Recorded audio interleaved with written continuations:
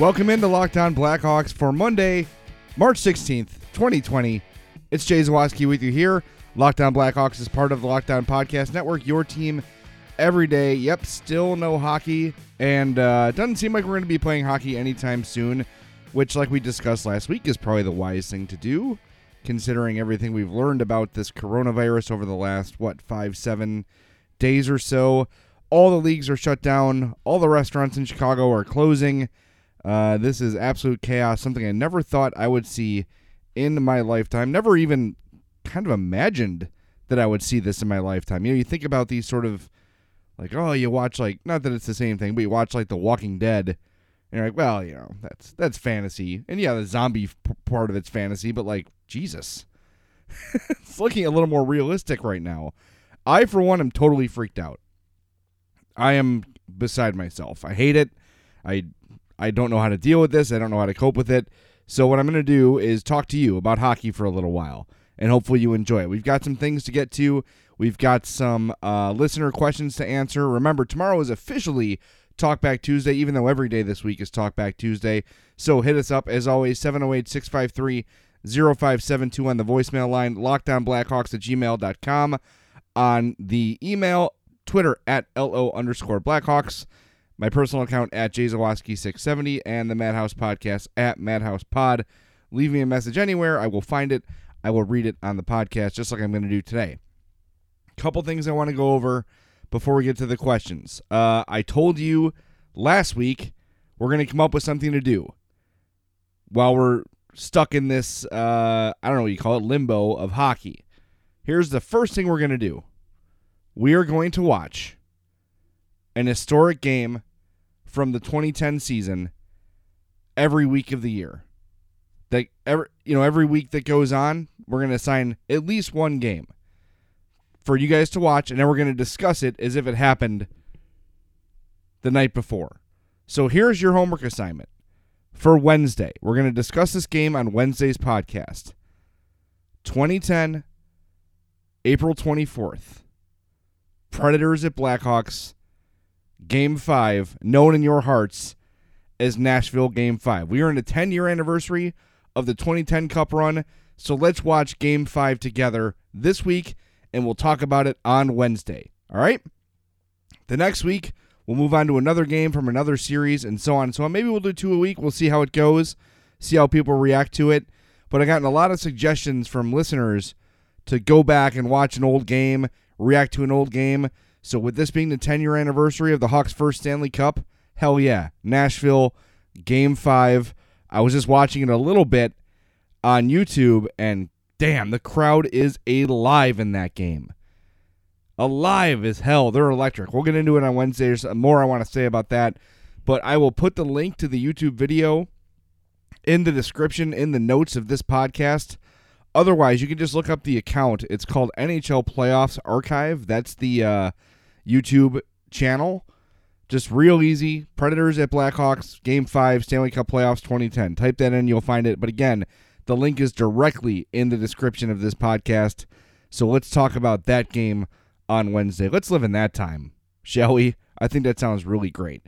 All right, so there's your homework assignment for Wednesday. Another thing I want to get to real quick. Pierre LeBrun of The Athletic had an inside the NHL's conference call with GMs and what to expect next post on his latest column that came out on Sunday. I'm not someone who typically reads a lot on the podcast, but I think word for word in this thing sort of matters, so I'm going to point out some of the more essential items from this piece, and then you can go on The Athletic yourself and read it. Again, Pierre LeBrun posted Sunday. There was a conference call held on Saturday for all 31 GMs with addressing the COVID-19 coronavirus situation and how they might proceed. Okay? So, here's some of the highlights from Pierre LeBrun's piece on Sunday. The league heard from its medical professionals that shutting the whole operation down entirely for a period of time is the best way to assess and take the pulse of what the health of the NHL community is. The NHL hasn't had a positive COVID-19 test yet as of Saturday evening, although it should be noted, not surprisingly, that certain NHL players have been tested and the NHL doesn't have those results back yet. Other players are going to be tested over time. Everyone is going to have to see how that all plays out and whether the NHL has an issue to deal with immediately or not. The assumption is that the odds are the NHL will probably have some positive tests. But eventually, after all that's dealt with, the league plans to move into the next phase, which is the off-season training period where club facilities open the players who may be allowed to have coordinated workout skates, probably in small groups. If things eventually start progressing in a positive manner with the COVID-19 crisis, and I think this is going to get worse before it gets better, LeBrun says, then the next phase after that is a mini training camp period before the league can resume play. What the NHL resumes play to, format-wise, depends entirely on the timing of the next 3 phases above, and right now, there's no way of knowing that, including the reality that they may not get through the first 3 phases if the crisis continues too long to salvage a season. So, it's not dead yet. It's not dead yet. There's a chance they play hockey. Now, again, this is all going to depend on how Americans sort of react, how they behave during this whole thing. If people are truly committed to sort of social distancing and staying in their homes while they're told to and only leaving when they have to, then this thing could be curbed a little earlier than later, maybe, right? That's the hope. That's why we're doing this. That's why we spend the entire weekend in our house and much, much longer beyond that, trying to stop the severity of this thing. And the better we all do at that, the sooner sports can return.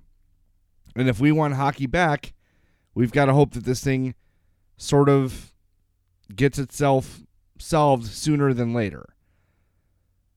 LeBrun says, I don't believe the NHL will wait forever to make that call. I don't think the NHL wants to string people out for months on whether the season resumes. If the NHL gets a strong sense it can't resume the season, I think it will hear that decision sooner rather than later. But if there's a light at the end of the tunnel, maybe that announcement waits a bit. The NHL should know more within 2 or 3 weeks where this thing is going. My guess, by the end of April, this is LeBrun speaking, by the way, we should know whether there's a season resumption or not. I don't mean the NHL needs to be playing by the end of April. I mean the NHL needs to know by then whether players can start training again in a mini camp before a season gets going again for real in May. So it looks like there's some hope. It looks like there's some hope for hockey to resume. Let's hope, more importantly than hockey resuming, obviously, that this thing gets nipped in the bud and the curve starts going down, and hopefully all this preparation, all these adjustments everyone's making work out, and we help resolve the problem before it gets worse. It doesn't seem very likely that's going to happen. It seems very likely it's going to get worse before it gets better, but hopefully the worst it gets in the United States is lesser than it has been in other countries. By the way, if you've been a listener of this podcast, I'm sure you've heard all the great advertisers working with Locked On to reach sports fans, but you may not know that Locked On Blackhawks is a great way for your local business to reach passionate Hawks fans just like you. Unlike any other podcast, Locked On gives your local company the unique ability to reach local podcast listeners. Not just any podcast listener, a Locked On podcast listener. If your company wants to connect with Hawks fans and a predominantly male audience that's well-educated with disposable income, then let's put your company right here on this Locked On podcast. Local fans love to support local businesses. Text the word advertising to 33777 or visit lockedonpodcast.com/advertising and let us know who you are. We'll get our team to help your team achieve Locked On advertising success. Once again, text the word advertising to 33777 or visit lockedonpodcast.com/advertising. Welcome back into Locked On Blackhawks, part of the Locked On Podcast Network, your team every day. Jay Zawaski with you here. Remember, your homework assignment for Wednesday morning is to watch Nashville Game 5 from 2010. The link to the game is in the description of this podcast.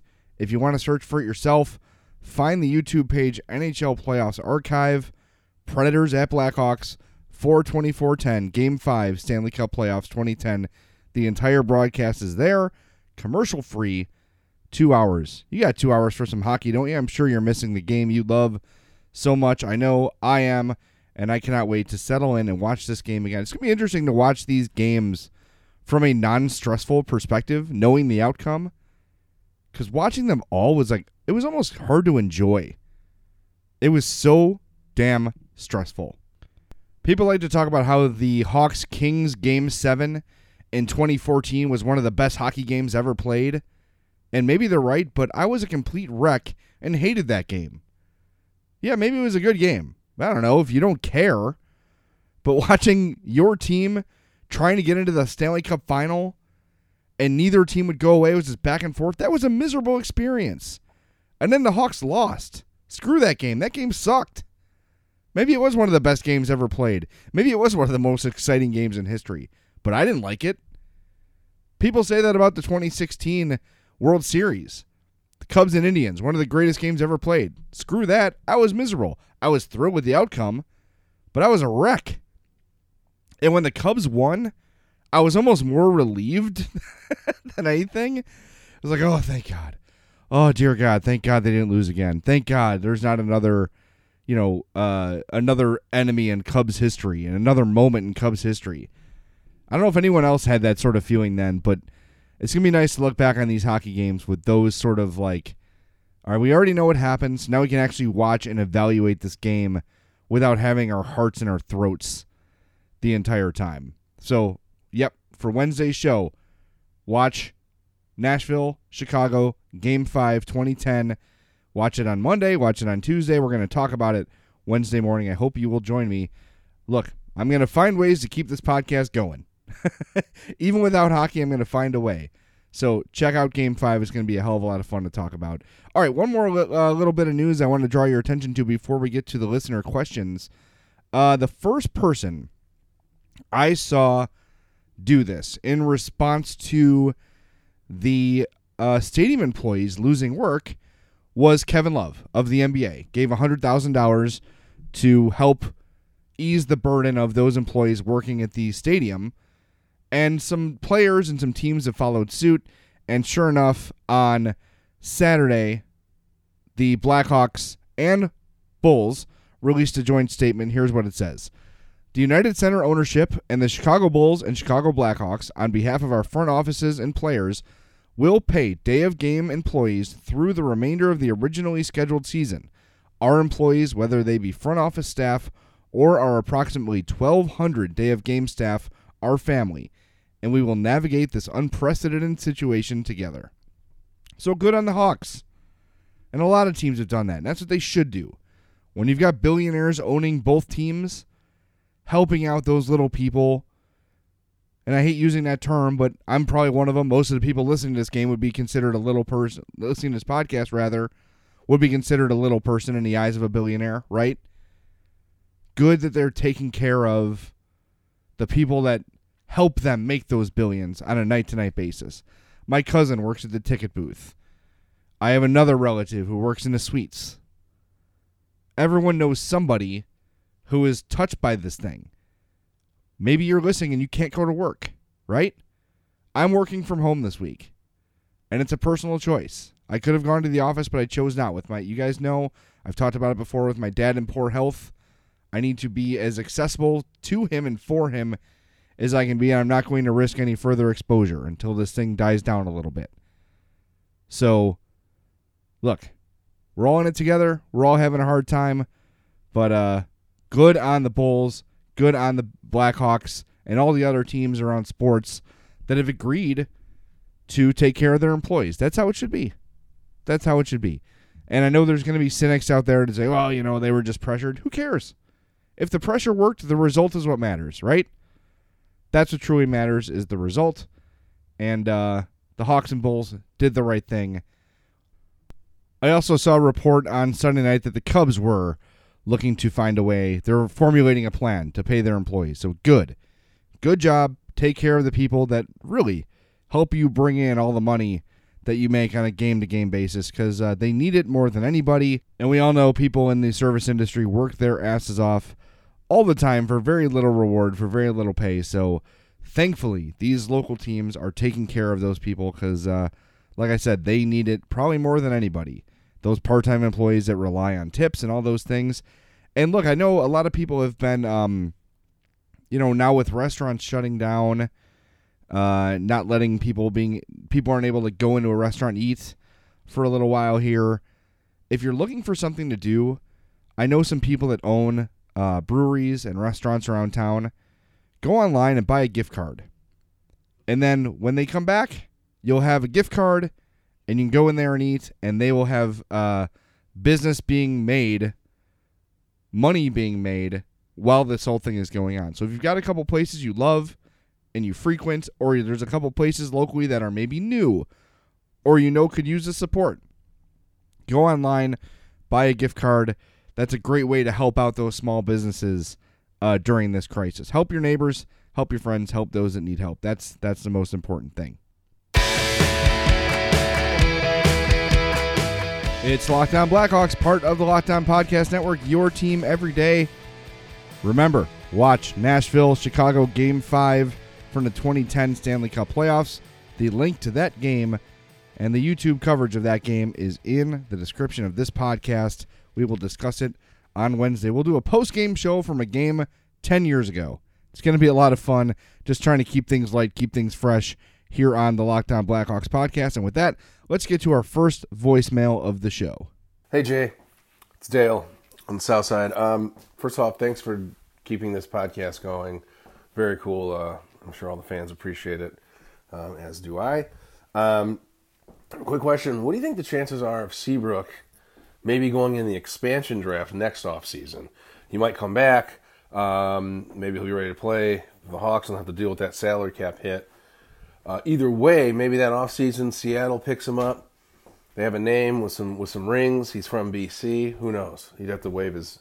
I believe no trade doesn't apply to expansion draft. I could be wrong. Also, Lily's Q for that emailer who's going to their first game. I feel bad. Lily's Q up on the 300 level, I think 315. Great local barbecue place that they have at the UC, one of the better stadium items I've had. It's a brisket sandwich. You get a brisket sandwich and a 24-ounce bullet bourbon and lemonade for both for $25. So total. So that's nice little night there. Anyway, keep up the good work. Thanks, man. Sorry for the long voicemail. Dale, never apologize for a long voicemail. It's less talking I have to do, and everyone loves that. When that's the case, that's a good thing. Your Seabrook thing, not a bad thought. However, because you mentioned this, but it's true. Seabrook has a no movement clause, so he would have to approve being left unprotected.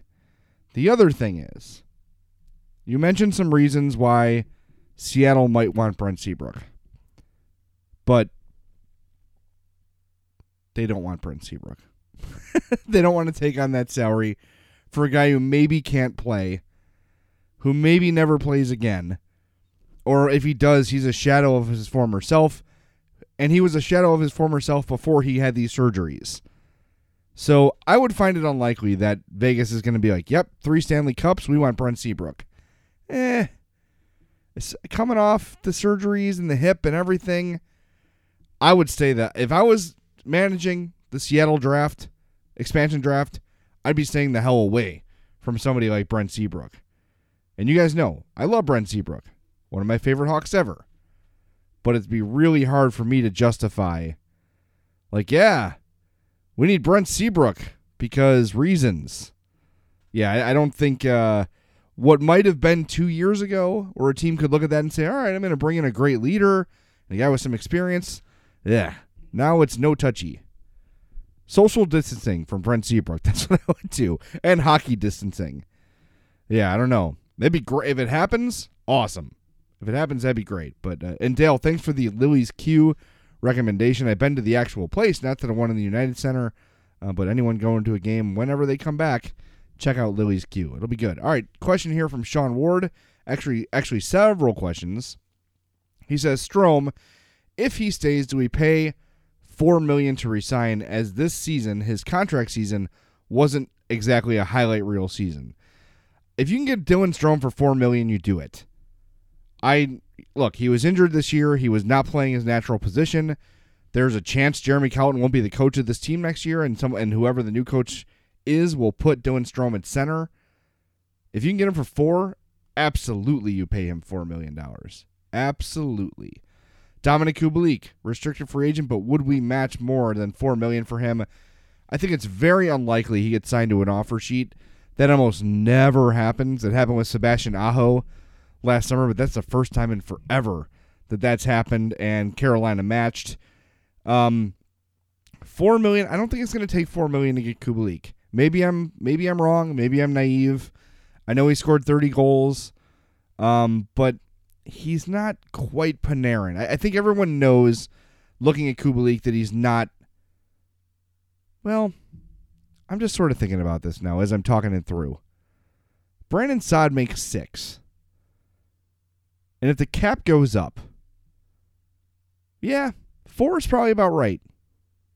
I would think 4.5 is about right. Now you got to, if you're going to sign Strome and Kubalik for a combined 8.5, that's not terrible. I think you could live with that. But then how do you, here's the other thing. How do you pay Dylan Strome less than Kubalik? Because while Kubalik has had a better goal season, he's never had the point totals that Dylan Strome have had. Or at least with the Blackhawks. Right? And this year was a down year for him, no doubt, but he's spent a lot of time injured. 38 points in 58 games for Strome. If you do the math on that, 38 divided by 58 is 0.65 points per game.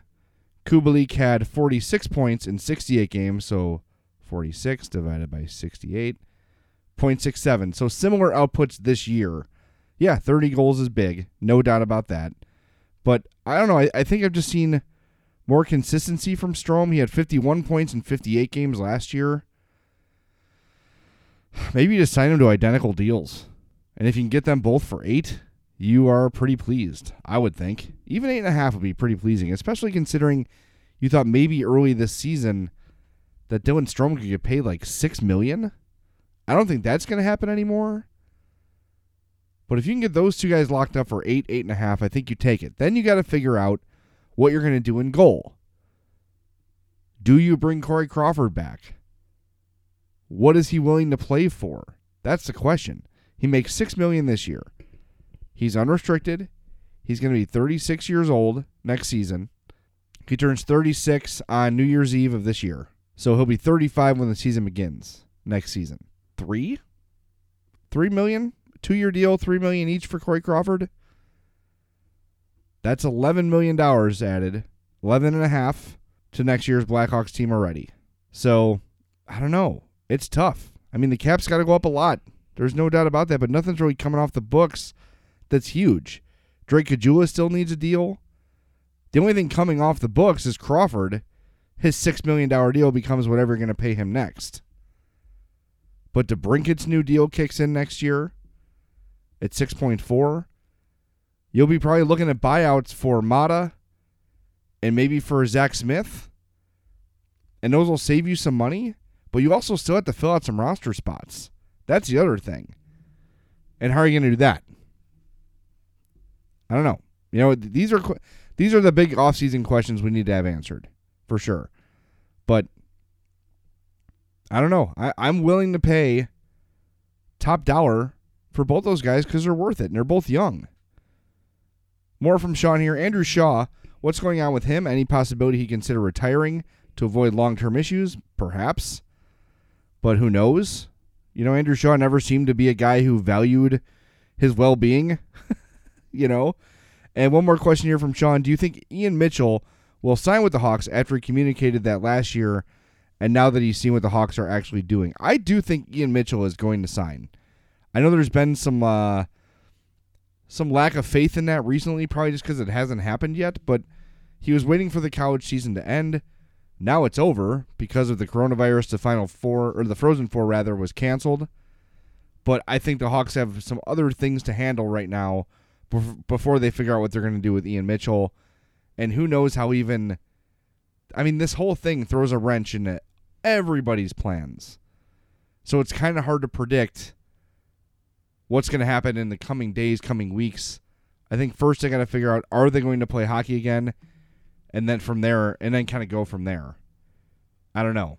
But I do think, if I'm predicting, I'm fairly confident Ian Mitchell is going to sign with the Blackhawks And then, you talk about a defensive group of Keith, Mata, Murphy, Cuckoo, Bodan, Boquist, Carlson, Mitchell, Dahan, and maybe Brent Seabrook. It's not bad. Can be a hell of a lot worse. All right, thanks for listening in to this edition of Locked On Blackhawks. A little longer than usual, probably because I was a little long-winded. But thank you for tuning in. Thanks for listening. Remember, Wednesday we're going to talk about Nashville Game 5, so check the YouTube link in the description of this podcast. I'll put it in there tomorrow as well in case you forget.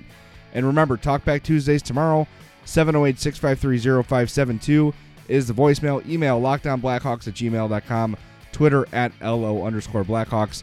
Now that you've wrapped up this podcast, ask your smart speaker to listen to the latest episode of Locked On NHL. My name is Jay Zawaski. We will talk to you on Tuesday here on Locked On Blackhawks.